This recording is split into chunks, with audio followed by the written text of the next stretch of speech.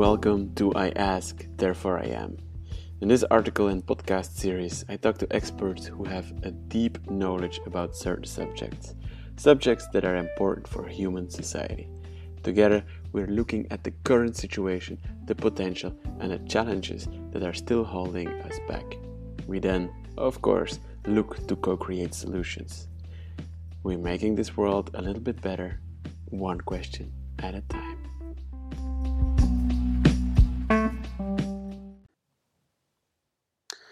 Hello everybody. In this episode I talk to Radu Mircea Giurgiu. I have known Radu now for a couple of years, and every time in the past years I've looked at where he came from and how he developed his career. I'm always thinking, damn, that guy is making his dreams come true. Radu, he was born and raised in Romania. He did his master there in controlled environment agriculture and then went on to do his PhD in Germany on medicinal plants and controlled environment agriculture. It's around that time that I met him. We were both volunteering for the Association for Vertical Farming, and we created a project group called AMI. In that group, we brought together many amazing people and created a concept called AMI, or AMI. That's an abbreviation for aquaponics, mushrooms, and insects. Basically, we wanted to connect all existing controlled environment agriculture food-producing technologies to create a high-tech ecosystem with no waste, or at least as little waste as possible. With the team, we did a lot of research, we did a lot of thinking and modeling, and from that we created banners, infographics, videos, and a white paper, and after that even a lot of workshops all around the world. In that way, we spread the idea of ecosystem farming or AMI farming and helped the industry to adopt it. Everybody in the group was super enthusiastic about the ecosystem concept, but only a few made it their personal purpose. One of them is Radu. Another is Sepe Salari, whom I will probably interview soon enough in the future. But Radu, already during the AMI work, he got funding for his own research project in the University of Agriculture and Veterinary Medicine in Cluj-Napoca in Romania. The project was called PlantGeek, and he and his team investigated the technologies to monitor the aquaponics ecosystem. Of course, Radu didn't stop there. He also got trained by the Ellen MacArthur Foundation to become a circular economy pioneer. He also became an ambassador for Thought for Food, but most importantly and most impressive, he got funding for his postdoc and got connected to the European Space Agency and their amazing project around creating an ecosystem in space, the MELISA project. Within this huge European collaboration between many companies and organizations, he started working for Semilla Ipstar in the Netherlands. This company takes space technologies and develops applications here on Earth. Yes, space exploration does make the world a better place. In this podcast interview, Radu and me talk about why ecosystems are so important for us, humanity. And we talk, of course, about the MELISA project, about his work at Semilla and PlantGeek, and of course, we discuss the challenges for the implementation of an ecosystem or circular economy, and how we can overcome them. The word you will remember from this episode is, you guessed it, ecosystem. Enjoy this amazing interview with Radu Mircea Giurgiu. Thank you, Radu. Thank you for wanting to talk to me. You're welcome, Jeff. I've been knowing you for 4 or 5 years now. And Maybe more, I think. Maybe more? Yeah. I think 2015, 2016, yeah. Something like that. I was still doing my PhD back then. So it's like 6 years, 7 maybe. And from the beginning, we were talking about ecosystems, man. But then in the time of vertical farming, we were like in the vertical farming movement together. Yeah. Saying like, okay, vertical farming is the future, man. It's so awesome. It's so cool. But we were also addressing one of the biggest challenges for vertical farming. That's the energy use. Mm-hmm. If you only focus on plants, we were like, okay, we want to make these vertical farms sustainable. Yeah. We want to make them resource efficient, like everybody in the vertical farming movement claims. So we started thinking. We actually got an awesome team together, the Amy team. We were 9 at our peak. We were 9. We were 9 beautiful people from all around the world. Nice. Yeah, it was amazing. I really love the Amy team. I still get emotional when I think about it. But for people not knowing what Amy stands for aquaponics, mushrooms, insects. Trying to bring all those technologies together in vertical farming and make it into an ecosystem. We wanted to replicate a natural ecosystem. Big ambitions. Big ambitions, yes. That's what everybody also told us in the movement. Yeah, they were right. Why is an ecosystem so difficult? Because it's so complex. Because you have many organisms, and each organisms have different needs, and different environment, and different resources. And then the next thing is not to just grow them separately, because you could do that, but then to interconnect them. That's even more difficult. Because one output of one organism or one system have to feed as input to the next one, and then to the next one, and try to get a closed loop, which happens in the nature all the time, but yeah, as you know, it's more difficult to replicate that with our means and technology.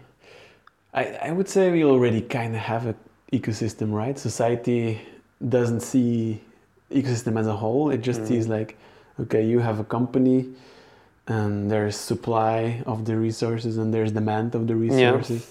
Yeah. And generally along that line, there is also supply and demand. And it creates, or society is a kind of very, how do you say, chaotic ecosystem. But the problems that we kind of need to address, and that's what we're talking about today, is that we're focusing too much on the individual companies, and that is very linear thinking. So it's supply and demand, and you don't think about where does the supply comes from, or you do not get rewarded. We now think about where our resources come from, but we do not yet get rewarded for the fact that we have green energy, for example. Or you do not get rewarded as a consumer yet, that you buy with a sustainable company that's more expensive. Now, what do you mean you don't get rewarded? Or how would you get rewarded? Well, because, in a natural ecosystem, the reward is you survive, right?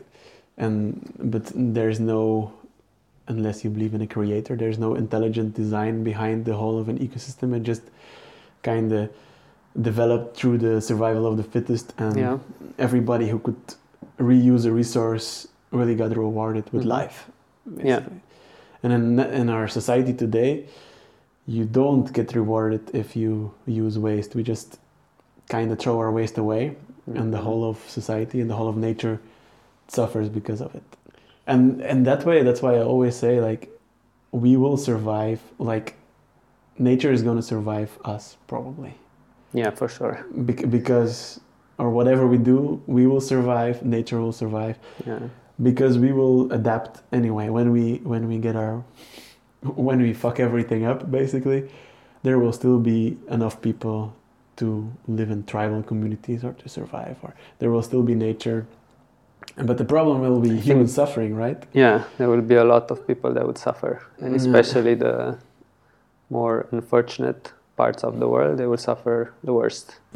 Our time span is too short to understand the rewards or the pay you have to do, because if your consumption or your choices that you do, they don't really come with the true cost of what you're doing, and it's easy to kind of wash away what's really your individual impact in a bigger scheme. So that's why I think it's easy for us to cope with the thing that we're not doing such a big harm to the environment, because you're just Jeff buying a new jacket because you're cold on the street without understanding all the implication on the value chain of that jacket. That's true. And it's easy to cope with it because you're not gonna probably, I think the risk for you is so minimal right now because you will die soon in relative to the Earth's age, that you don't see it as a big risk. I still think we will see a lot of problems coming in our generation still, in our lifetime. In the Yeah, next 50. I It's think already so. happening. It's getting warm in Belgium is one, but Yeah. that's nothing compared to what's gonna come. Yeah, indeed. But anyway, to go back to the reason why we should focus on ecosystem thinking, and instead of just letting capitalism do its thing via supply and demand, via the market, we need to think broader. Yeah. We need to have an ecosystem mindset because we need to save human lives, and we need to save nature because we are dependent on nature, of everything it gives, from oxygen to water. Yeah. You know. We have to save nature in order to save human life. Yeah. It's not one or the other. And we have to understand nature for that. Yeah. And that's why we come to you, Radu. Because I think like so many people hate space travel. So many people, I see so many people on Facebook like, we should not focus on space travel, not focus on rockets, because there's so many problems on this planet. While what they don't realize is that space travel and the goal to go to space has already brought so much for society and for this planet. And there's something amazing happening that's like not known enough. Everybody sees Elon Musk with his rockets going to space, but nobody understands how hard it actually is to be in space and to keep human life in space or on Mars. Yeah, exactly. And how much it contributes to our understanding of life. And we actually should have more attention for the Melissa project of the European Space Agency. Yeah? That's where you're part of. Yeah. Can you give like a brief introduction to what the whole Melissa Foundation, the Melissa project is about? Yeah, so Melissa project, Melissa it's an acronym. It means Microecological Life Support System Alternatives. It's a mouthful. Yeah, there's a lot for acronyms in the space sector. And it's a project going on since 30 years or more. There are a lot of institutes, research centers, and organizations from all over Europe, Canada, and other countries involved. And the whole scope of this project is to develop regenerative life support system to sustain the life of astronauts on long-term missions. So, to put it in simple term, you create an ecosystem in space so the astronauts can breathe and eat. So astronauts need oxygen, water, and food. And those are the three main resources that you have to be sure that they have for long-term missions. And if you look now at International Space Station, they get a lot of supplies from Earth because it's orbiting around Earth, so it's still doable, although still very expensive. And they still do some recycling, so they produce oxygen from water, or they recycle large parts of the water in the ISS. But food, for example, is still mostly, if not all, supplied from Earth. Then if you go to the moon or even further to Mars, then it's almost impossible to transport all the supplies, and also to time with the possibility of sending the rockets there and all the mass load. Then you have to see how you can produce it there, either on space stations or on habitats on other places like Mars or the moon. And that's the challenge. And that's what Melissa is investigating. Yeah. Like food and oxygen is super important. Yeah. So how far is the Melissa project from actually creating like an ecosystem in space? I think depends who you ask from the community. It's a complex loop consisting of different compartments, and each compartment degrades the waste produced by the astronauts. And actually the astronauts the astronauts are part of the ecosystem. So they are considered one element of the loop, which we normally don't really consider ourselves or humans as a part of it, just consume whatever we produce. The ecosystem, let's first describe the ecosystem of Melissa. That might be like let's start with the humans. Everybody knows humans, right? Yeah. Let's start there. So, okay, let's start with the humans. The humans consume food, water, and oxygen. They produce waste in form of black water, yellow water. You call it so nice. We nicely You don't define call it. Shit and poo. Yeah, it's poo Shit and and pee. urine. Yeah, other wastewater like from washing or hygienic purposes, and they also produce CO2 to breathing, and then these are waste streams. Right. Yeah, we normally here on Earth But waste is a resource for which is the compartment? The next one. So the next compartment is the first compartment is degrading this waste to more to other let's say value or compounds that go to the second compartment. These are all biological systems with microorganisms that feed on this waste, and then they produce further outputs. So they feed on the human poo, urine, water, CO2 too, or the CO2 goes somewhere else? The CO2 is also fed to the production of algae or plants. Okay. Because they need it. So these streams are degraded step by step until they become resources for food production. So the waste contains valuable resources as nitrogen or phosphorus, which are elements that the plants need for growth. And these elements from our waste can be recovered in different forms that they can be used for food production.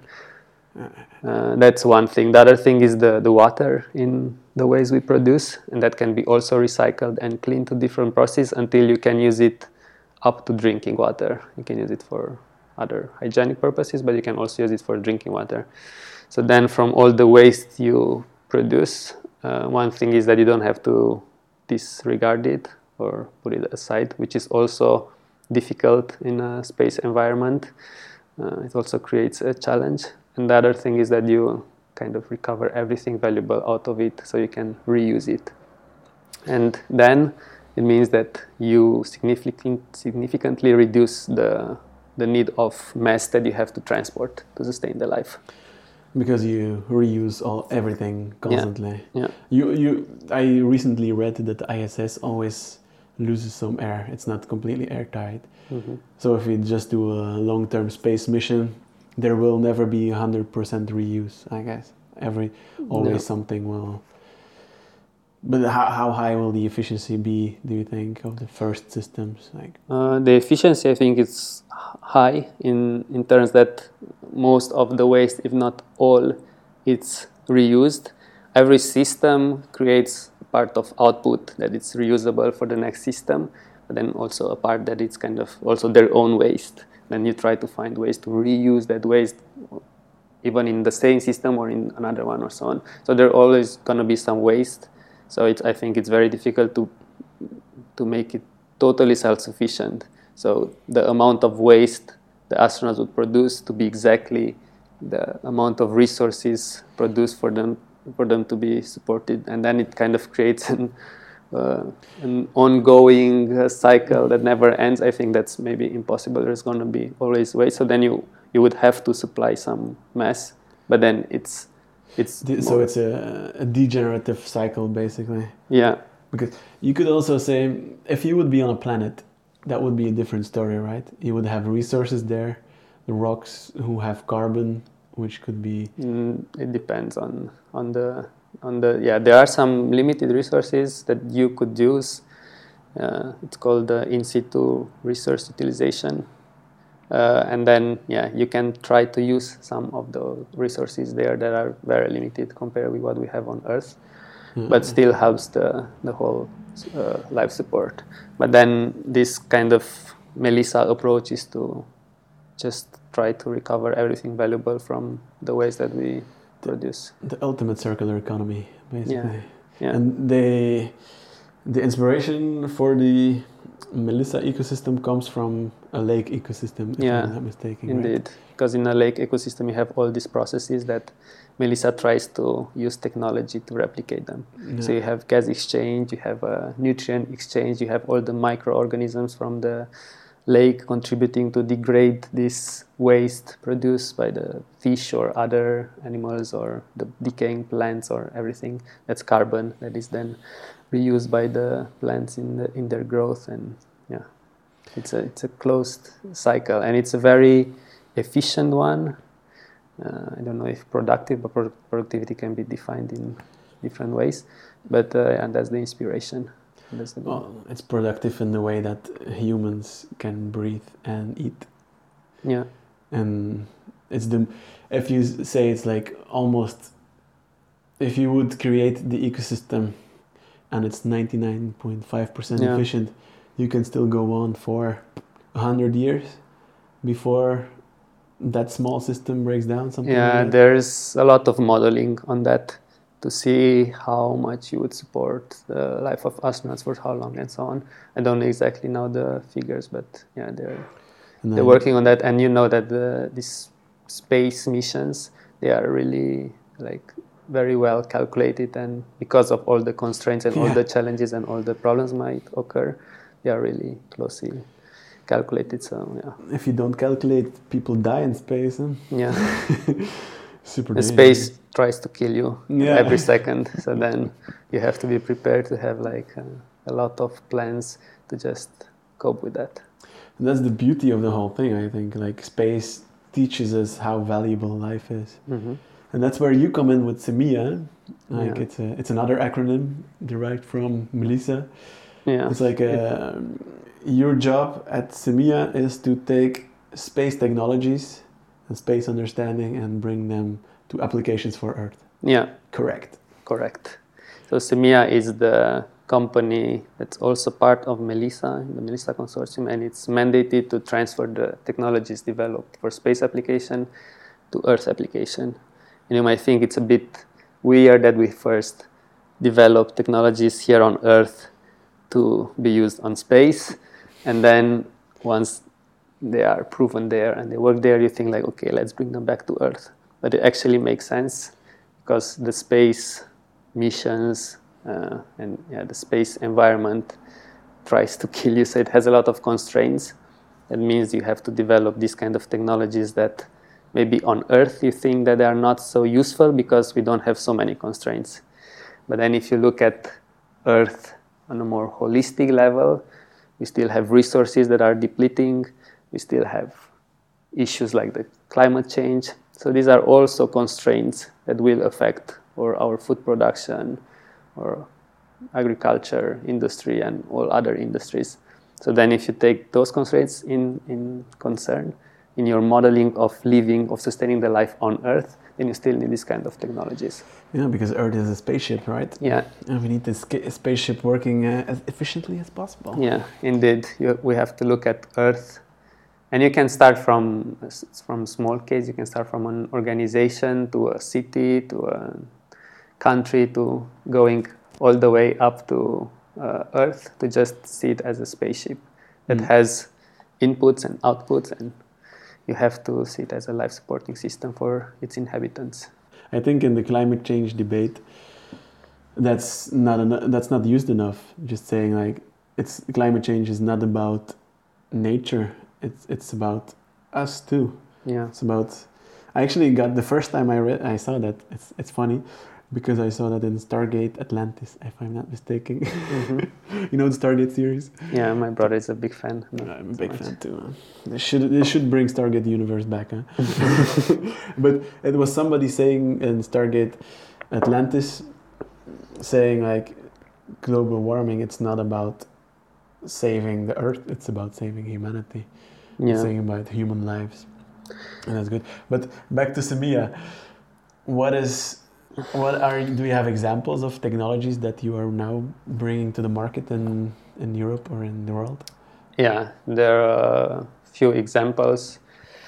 We are now working on some pilots with using some technologies growing purple bacteria, which is a microorganisms that grows on also on waste streams. So we grow on a brewery waste stream, try to cultivate this bacteria on this waste, and then with the bacteria can be used on different levels. It can be a protein source for feed industry, for example, or for protein intake for humans. It can be used in life sciences.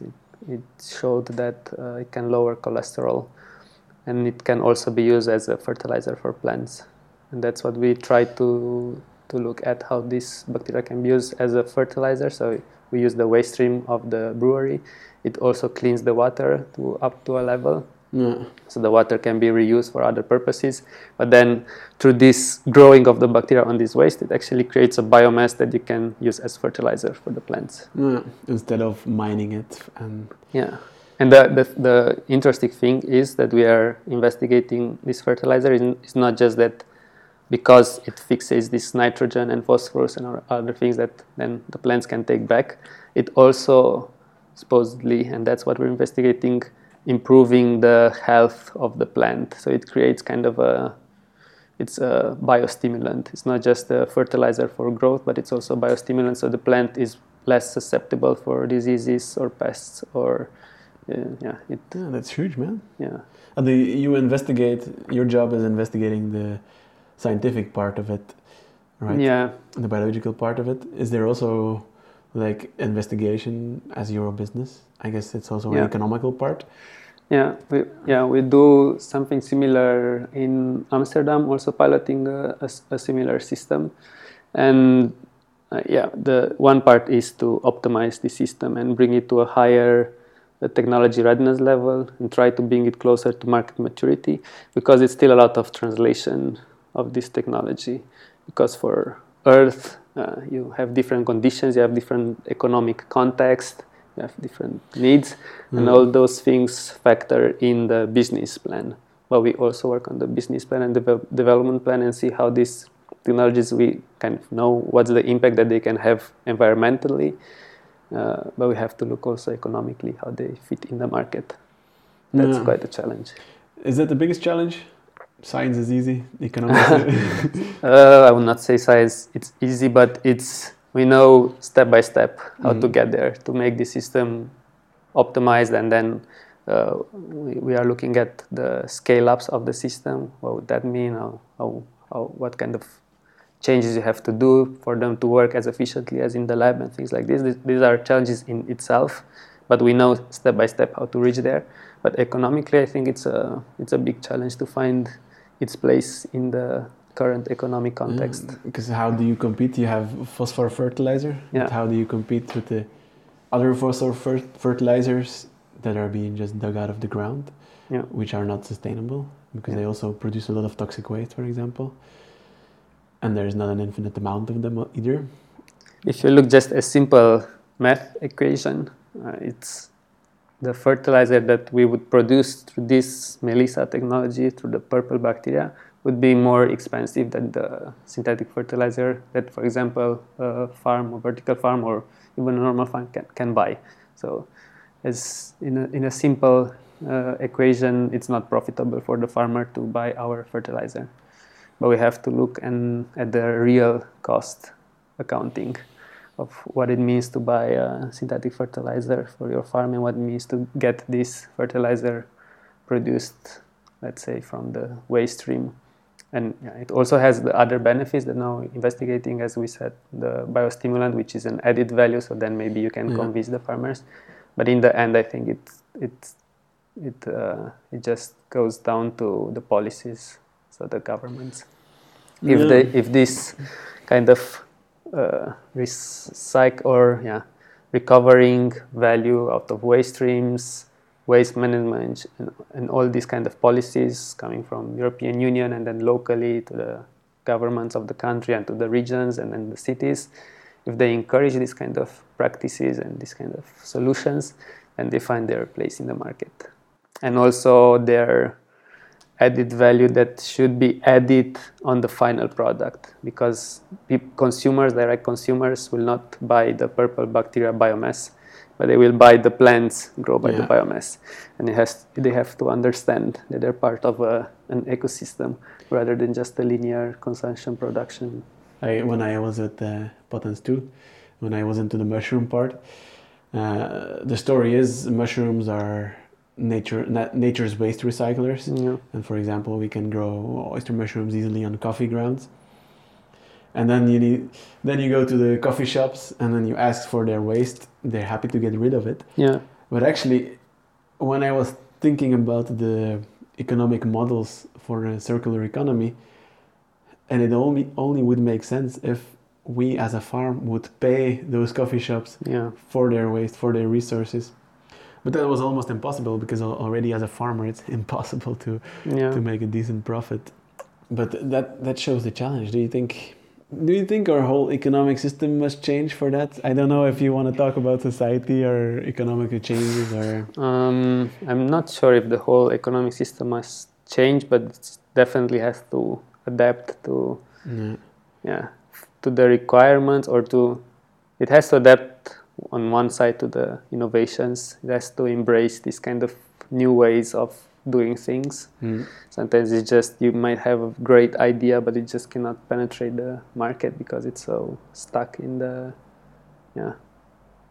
business as usual. But then on another side, it has to adapt to the difficulties that we're facing, the climate change, the issues with resource and waste management. We create more waste, we have no resources. It's just if we have the technology to link that, we create so much waste that we don't know what to do with it anymore. In the same time, we lack resources that we need. We have the technology to use that problem of creating waste in a solution to create resources. So why not doing it? I think it's just, even if we will not have all the difficulties with climate change and all the problems, we should still do it because it's there and we have the knowledge and technology to do it. And it's also the longer we wait to do it, the more problems it will create. Yeah. Ecosystems will be the future, and so focusing on it is already an investment in the future. So what you do is like, it doesn't mean that you're like super successful economically right now, but there will come a time, and I hope it's sooner than later, that it will be needed. And I hope you're already economically successful before it is needed. Yeah. Because that means that the human suffering is there again. Yeah. Because it's too late, basically, then. And we should be ready before it's needed, because I think that then it's too late. It's anyway already seems sometimes too late, but there's an overarching kind of ecosystem thinking missing.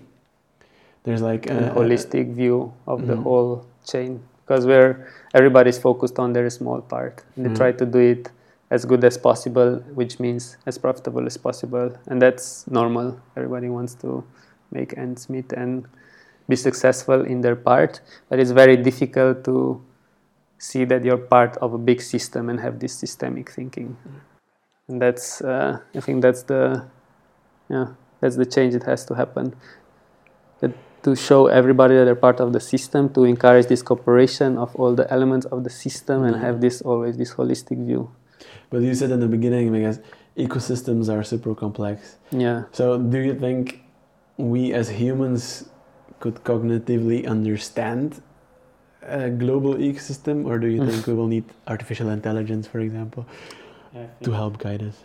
I'm a big believer that artificial intelligence will help, because at one point the data we can generate, and that's a good thing, we can generate a lot of data to understand these kind of complex processes, but then it goes over our possibility of understanding. I think artificial intelligence is better suited to kind of get all these huge amounts of data and then make sense of it. With our knowledge, we can just steer it to the right direction. You already see it with with coronavirus problem. All the information that's everywhere around the world, and all the politicians need to process it, and 1 month they say, oh, it's that, and the other month they say, oh, it's that, and then the next month, oh, it's that again. There's so much information already that our leaders today it's almost impossible to process and to make decent decisions. And this is an event which really stresses out and forces politicians to make decisions. But then to go back at the climate change, we don't see it like that. Although it might be even worse than the corona crisis, there is not the emergency feeling for some reason. And although there is a lot of debate and a lot of talks on the issue, it lacks that kind of emergency to force the leaders doing decisions, and also not just taking decisions, but fueling organizations that are capable of bringing solutions. For example, all the subsidies Yeah. of Europe, the farming subsidies of Europe, that's a huge amount. And all of them go into, for example, just normal farming. Yeah. If all of them would go into, of the parts, the research funding, for example, would all go into trying to bring ecosystem farming to make that a reality, that would be already such a huge change. If everybody would be like us, Radu.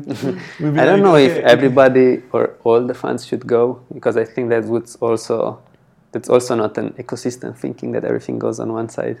Even there's need, I think, more investment in these things, but I think it's also, if you want to have an impact, you have to do it at scale, and then now the big scales are the monocultures and animal agriculture and things like this. So you can, instead of just trying to replace that completely, you can just add elements of ecosystem to improve their efficiency, their environmental impact, and then go from there. That's true. And you're a scientist, so let's go back to the scientific point of view on that. How would you connect a city, for example, the waste streams, the human waste streams? How would you connect them to the food system? Let's not think about any regulations about food safety, because that's now a big barrier. Yeah, it's an important barrier. Yeah. You have to have a food security kind of barrier, otherwise you would. You need safety too. Huh? You need. If you poo, you cannot have one person being diseased and then spreading it through the food chain and diseasing everybody, or making everybody sick. But how would those, on a large scale, for a city of Ghent or Antwerp or Brussels or whatever, how do you see them interacting with the city, with the rural areas, and with the global economy on a scientific scale? Well, that's a big question. Let's see. So, if you want to try to make a city more circular, we look at it, the outputs they create as waste, and how can that be converted in resources, so back as input in their food production. So then the output is normally the wastewater that goes from toilets and kitchens and showers and so. The difficulty is if all that wastewater goes to a single pipe. Mm-hmm. So it's always better to separate, because each of the separate stream has different value, and then you increase the efficiency. Also remove challenges like contamination. So for example, feces, the black water, is more contaminated, so you should, for example, just try to produce energy from that instead of try to create fertilizer that could be contaminated and then create problems along the chain. And then you can use the other waste streams for nutrients or water recovery.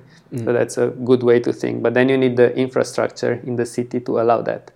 Right now, the old buildings and the old pipe infrastructure is all together going then to a water treatment plant, which is not as good as it would be separated. The new developments, they now try to make these separate lines, which already help. Do you think there already could be some regeneration if, for example, you have a big apartment? Yeah. They already have some energy recirculation or nutrient recirculation in that apartment. Would that be economically feasible, or is that still too far? Yeah, that's what we look at. We look at from small scale to large scale. So you can try to make this kind of recovery systems maybe just to household, or then maybe to a neighborhood, and then it has different implications in the optimization of the system, the efficiency, and then the economic layer. So these are all questions that we try to look at, but I think there will be more and more this kind of decentralized systems. Now everything is centralized, so all the city brings the wastewater to this water treatment plant, where they can also recover a lot of things. But it will be more efficient if you have decentralized systems that can kind of produce the resources back in that community. Yeah. So, each community would then have their own bioreactor running on the pee of people, or their own mushroom growing facility with cardboard or with other lignin holding materials. Yeah. And then you have to look at the operational parts. Sometimes the operationals are also costly because of the reactors. You need some experienced people to run them. Then you have to see how much you can automate them. The more automation or software hardware you get in, the higher the investment, and the costs it all, rise. it all balances in the cost. But I think it's also important to kind of engage the local people that benefit of the system, because then they understand their impact. The other difficulty is that if you're on International Space Station, you know exactly what went in the astronaut's body, so what food they consume. So it's kind of very predictable what comes out, and it's also kind of linear. While in a community on Earth, it's very dynamic. Yeah, that's and you can have people on antibiotics, for example, or on hormone treatment. And how do we deal with that? There are also technologies that are at different levels of readiness that are developed for removing, for example, pharmaceuticals or things like this from the waste stream. But that makes the cost rise. Yeah, of course. But it's important because you have these dynamics and these unknowns, and it will solve itself by having more of these systems running and learning from them and getting the data and optimizing based on that data. And that's why it's good to involve artificial intelligence, because that can make sense of all the complexity of the data and the correlations that sometimes can overwhelm you.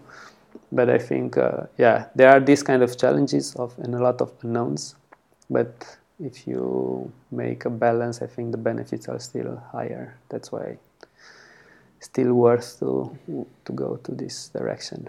Still fun also. I think you show the complexity by saying, if we talk about antibiotics or hormones, that this all, or we only talked about food, and now we had to separate piping, so we talked about housing, and all of a sudden we also talk about healthcare. Yeah. And it's that shows the complexity, and there's much more industries that are connected. Yeah, indeed. And it's also how much data you can get, and then the whole thing with the data rights. Because the more data you get, the more you can make sense of this complexity. Then how you get the data is also interesting and challenging. Now that you talk about data, you did a project, Plant Geek, and about aquaponics and data collection. Yeah. What is the biggest? How do you collect data? And how do you deal with the data? And what are the challenges on that specific field? So with the Plant Geek project, we looked at how we can use quite affordable hardware, sensors, and also software, open source software, to collect as much relevant data from these systems, which is like fish, bacteria, and plants, in order to understand how to optimize the whole food production system, which is the aquaponics. So it was challenging to first develop the hardware infrastructure and to make it reliable, to know that we can trust those data points and they're not going all over the place because of the sensitivity. Yeah, for example, if you have a pH meter, you need to know that it's the correct pH and not deviates after 2 weeks. Exactly. So that was the big challenge, but once we made it work, then the challenge was to understand the data, how to interpret the data, because you have a lot of data sets for different parts, different systems.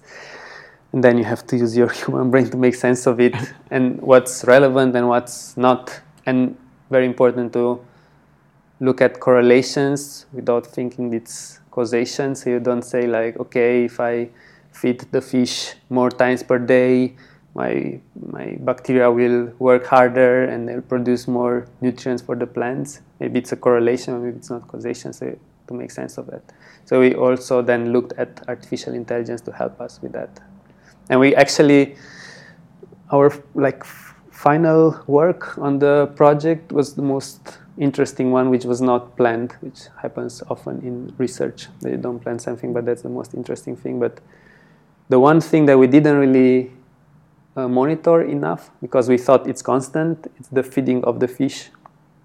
because you feed the fish based on a recipe, kind of every time the same, based on their body weight. So it's like 3% of their body weight you give feed every day. Okay, so we knew the formula, so we consider it kind of a constant, or at least monitored enough that we can factor in our results.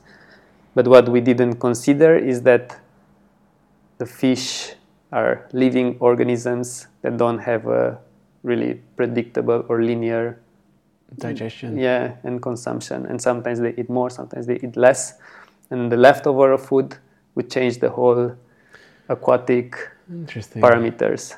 And those change was actually significant enough to make changes in the whole system. So we thought if we could just control that part, we could actually control the whole other segments of the chain. And in the end, we developed really rudimentarily because we tried to get funding to work on this issue more. But to monitor the feeding process of the fish with cameras, and then the system will learn how much the fish eat, and then we'll also learn other data like pH or what's relevant, dissolved oxygen, and compile everything together and then make more precision feeding. So we'll be able to predict that tomorrow the fish will eat less or more. That will make everything more efficient, less waste, and more production. So that was very interesting. Unfortunately, we couldn't get more funding for following up on this idea, so we're still looking for that. Is the aquaponics system still there in the University of Cluj-Napoca? Yeah, it's still there, but it's not operating at the time. You said you used artificial intelligence to make sense of the data. Yeah. Did you build your own artificial intelligence, or how did you do it? Yeah, we worked with some experts in the field that use some platforms like from Microsoft Azure and other things. But basically, we just feed the data to a system, and it's like teaching a child. So you show a cat to a child, and you say it's a cat. And then you show another cat and say it's a cat, and so on. And then the child will learn that that's a cat. So next time you go with the child on the street and he sees a cat, he will say, oh, that's a cat. The same like a system would do. Yeah. So we would give the data and we would say what the data means.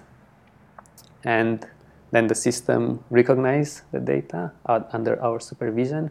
And when we are satisfied how good the system learned the data or how good it understands the data, then we can use it in the automation process, because then we can trust the system can take decision because the system understands the importance of the data. Yeah. So if the system understood how much the fish ate the food, it can give the input to the feeder to stop feeding that day or give more food or things like this, which is really big, because otherwise you need a person to sit there, check how much they ate, and then take the decision, okay, I will stop the feeder or not, which what we were doing. And if you look at from an economic point of view, you have to pay a full-time employee to do this kind of work, which will make a impact in your business plan. But if you have this kind of system, it helps a lot. And it's not that you just replace workforce, because that's not the goal, but it just makes everything more efficient. It would produce less waste, because we would waste less food because we know what the fish eat. Everything would be more efficient. And, it's a great example how generally artificial intelligence sees more than humans. And in a way, like, even if you would do it yourself, you would be there all day feeding the fish, checking the fish. And you could not do anything else. You could not focus on the love for the fish. You know? Yeah. We work with an aquaponic system, which is maybe this is really small percentage of a natural ecosystem. It has 3 organisms at most, maybe some pests and other things to include more. But we worked on that, and it was already humbling enough of how complex and how many interactions in just that small controlled environment aquaponic system we had. So I think on a really natural ecosystem, I was saying that often with my colleagues, that I would like to just go to for example, a lake just put sensors everywhere and get all the data, and then try to figure out how nature works. Nobody will fund that, by the way. What? Nobody will fund that idea, by the way. Melissa project, because they, Yeah. That's why it's important that we incentivize this kind of understanding of ecosystems, or that we incentivize to create ecosystems. Yeah. To create them, we But must. sometimes it's interesting just to follow this curiosity, because I agree that we have to find applications. So research has to find applications in the real world to show why it got funded, because mostly it's funded by public funds, by taxpayers. But it's also important to just learn more, to increase our knowledge of how the world works. And it will always spin off in, we can use that knowledge for that thing or that thing, but we should just learn more about the world we live in. That's true. I love history, for example. I just watch endless amounts of history videos on YouTube. And you don't apply history immediately, but you learn from it, and and that understanding of what other people have done, be it good or bad, you can apply in your own life. Kind of endless wisdom in our own society. And when we look at research on nature, we need to look on what is so interesting about nature and try to look at that, and the incentives will come after, I think. Like people will say, there's indeed something in nature. Not destroying it, but actually supporting it. There must be something there. It has to be also made sexy. You have to have good storytellers and good people with communication that transfer this knowledge, because sometimes it's very dry from a scientist. It's true, yeah. It comes like raw figures and insights, but they're not packaged in a nice story that kind of inspires people and want to know more. That brings us back to the Melissa project. Why is everybody talking about rockets and not about creating ecosystems to go to Mars? Do you think they need to do more marketing, or? I think it has the potential for much more outreach than it currently does. Because it's basically some people like, nature is cool, let's try to mimic nature in space. And it's very geeky, and at the same time, it's so amazing. Yeah. And why don't people, why does society not recognize the amazingness about that yet? I don't know, because every time we did projects out in the public, like with the Semia Sanitation, which is a spin-off, we went with our technology to Dutch festivals. So we were taking the urine from the happy participants and we were producing fertilizer or cleaning the water on spot to just prove the technology, because festivals are really like villages and you try to make them more circular. They have a lot of input in terms of waste. So that's a good way to stress the systems. But anyway, the one point besides the scientific exploration in the festival was the outreach to the people, because they came and they asked, what is this? And we were explaining, and everybody was super inspired and they wanted to know more and excited. They could drink tea. Basically, people peed, you grew mint, you treated the water, and then you grew mint with that water and the fertilizer, and then they could drink the mint tea, right? Yeah, so that was the concept, but we were not treating the water immediately because it takes longer time. So we would we were running the systems, but we're not using the direct water because it's also the food security issues. But we were communicating the whole concept from pee to tea by giving them tea and and explaining them the concept and see how they react. And of course, mostly they react like this is a weird concept that you will use things that you don't want to hear about, like pee and poo, to grow plants and then eat. But once you explain the processes and the things behind it and the inspiration from the nature, and always the funny thing was that if I ask anybody if they would eat some crops grown on fertilizer produced from pee or poo, they would say most likely no, But if I say, do you think that an astronaut on Mars would have to use their own waste resources to produce their own food because there's nothing there? They would say, yeah, they have to sustain their life. Then if they have to sustain their life on Mars, there is nothing, why can we not do the same on Earth, where we're going kind of on the same direction of depleting all the resources? And then it really changed their minds of seeing like, actually, yeah, we can do the same here. You took the ignorance away, that's good. And you could actually even take this further, right? You could say all the water you're drinking today has once been somebody's pee. Yeah. I'm drinking Jesus' pee right now. It's possible, right? Yeah. That's the beauty of it. That's the beauty of ecosystems. Thank you very much, Radu, for this amazing interview. I learned a lot again today, and I hope many other people will be inspired and more understanding the ecosystem way of thinking. Thanks, Jeff. It's always really a pleasure to talk with you about these things and geek out. The pleasure is mine, Radu. The pleasure is mine.